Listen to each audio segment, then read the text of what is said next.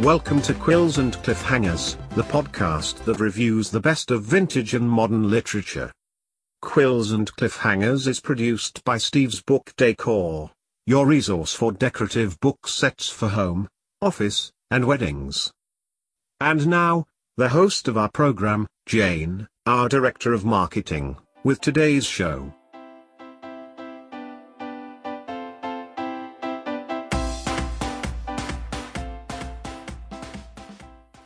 Hello everyone! This week we're revisiting the manners and customs of the 19th century with another chapter from the 1860 bestseller, The Lady's Book of Etiquette and Manual of Politeness by Florence Hartley.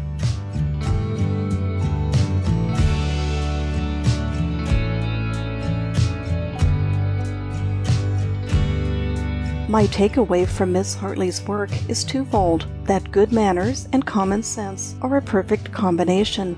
Also, the art of conversation is about having something to say, and saying it well. While we may think that conversation is a lost art in the 21st century, in reality it is merely adapted to new forms of technology. Much of Miss Hartley's advice is just as useful today in this age of texting and tweeting. And so here is an excerpt compressed for time from The Lady's Book of Etiquette and Manual of Politeness by Florence Hartley.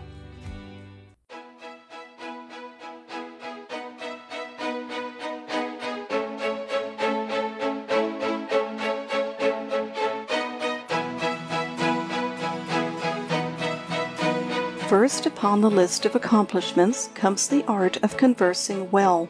It is always ready. Circumstances in society will constantly throw you into positions where you can use no other accomplishment.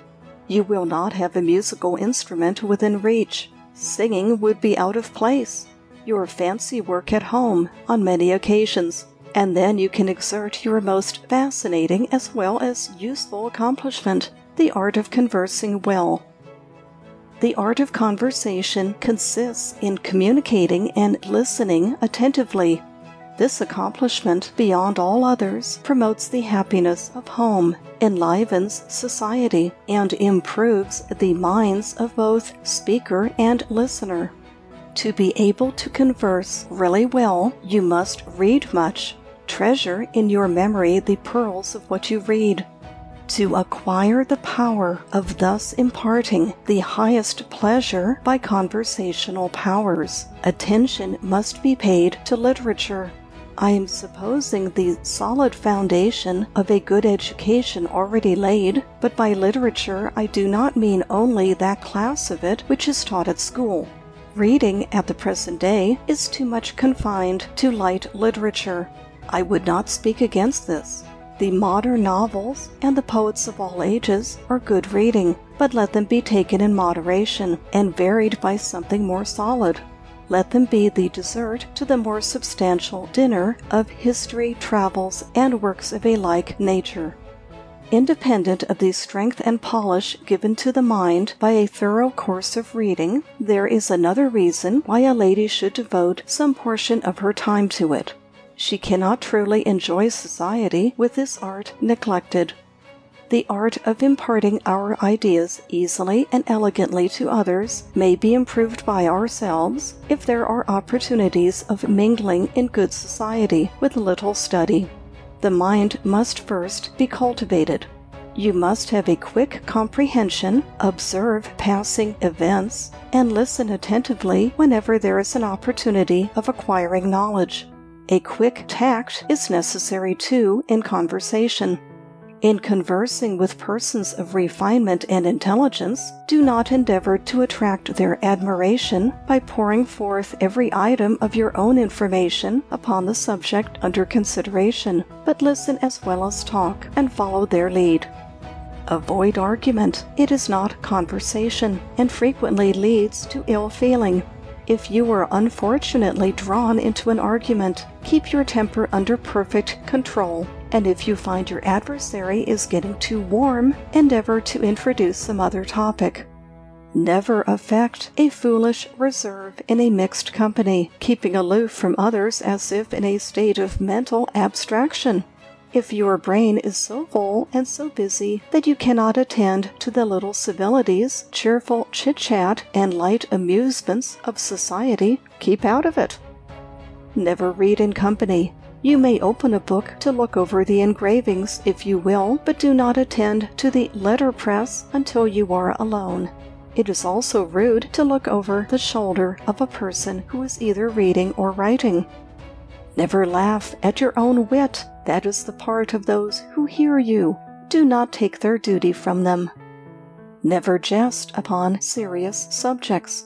Avoid scandal. If another person attempts to open a conversation upon scandalous matters, say gravely that it is painful for you to hear of the faults or misfortunes of others where your counsel and assistance can be of no service. Remember that having all the talk sustained by one person is not conversation.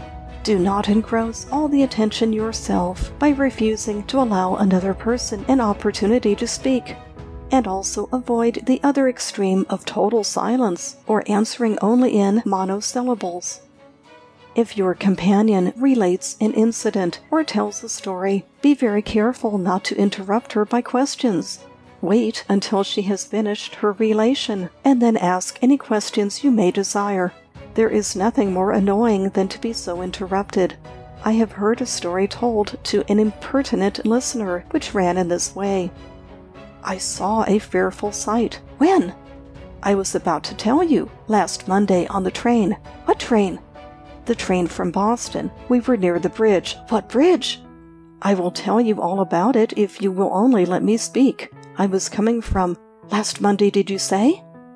And so on. The story was interrupted at every sentence, and the relator condemned as a most tedious storyteller, when, had he been permitted to go forward, he would have made the incident interesting and short. Never anticipate the point or joke of any anecdote told in your presence. If you have heard the story before, it may be new to others, and the narrator should always be allowed to finish it in his own words.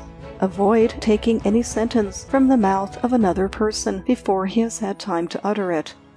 Avoid exclamations, especially vulgar words. A lady may express as much polite surprise or concern by a few simple, earnest words, or in her manner, as she can by exclaiming, "Good gracious, mercy," or "Dear me." Be careful always to speak in a distinct, clear voice. At the same time, avoid talking too loudly. There is a happy medium between mumbling and screaming. Strive to attain it.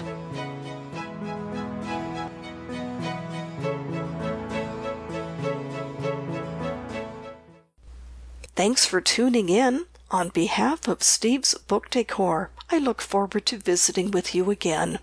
Until next time, remember to keep your nose in a book and your thoughts in the clouds.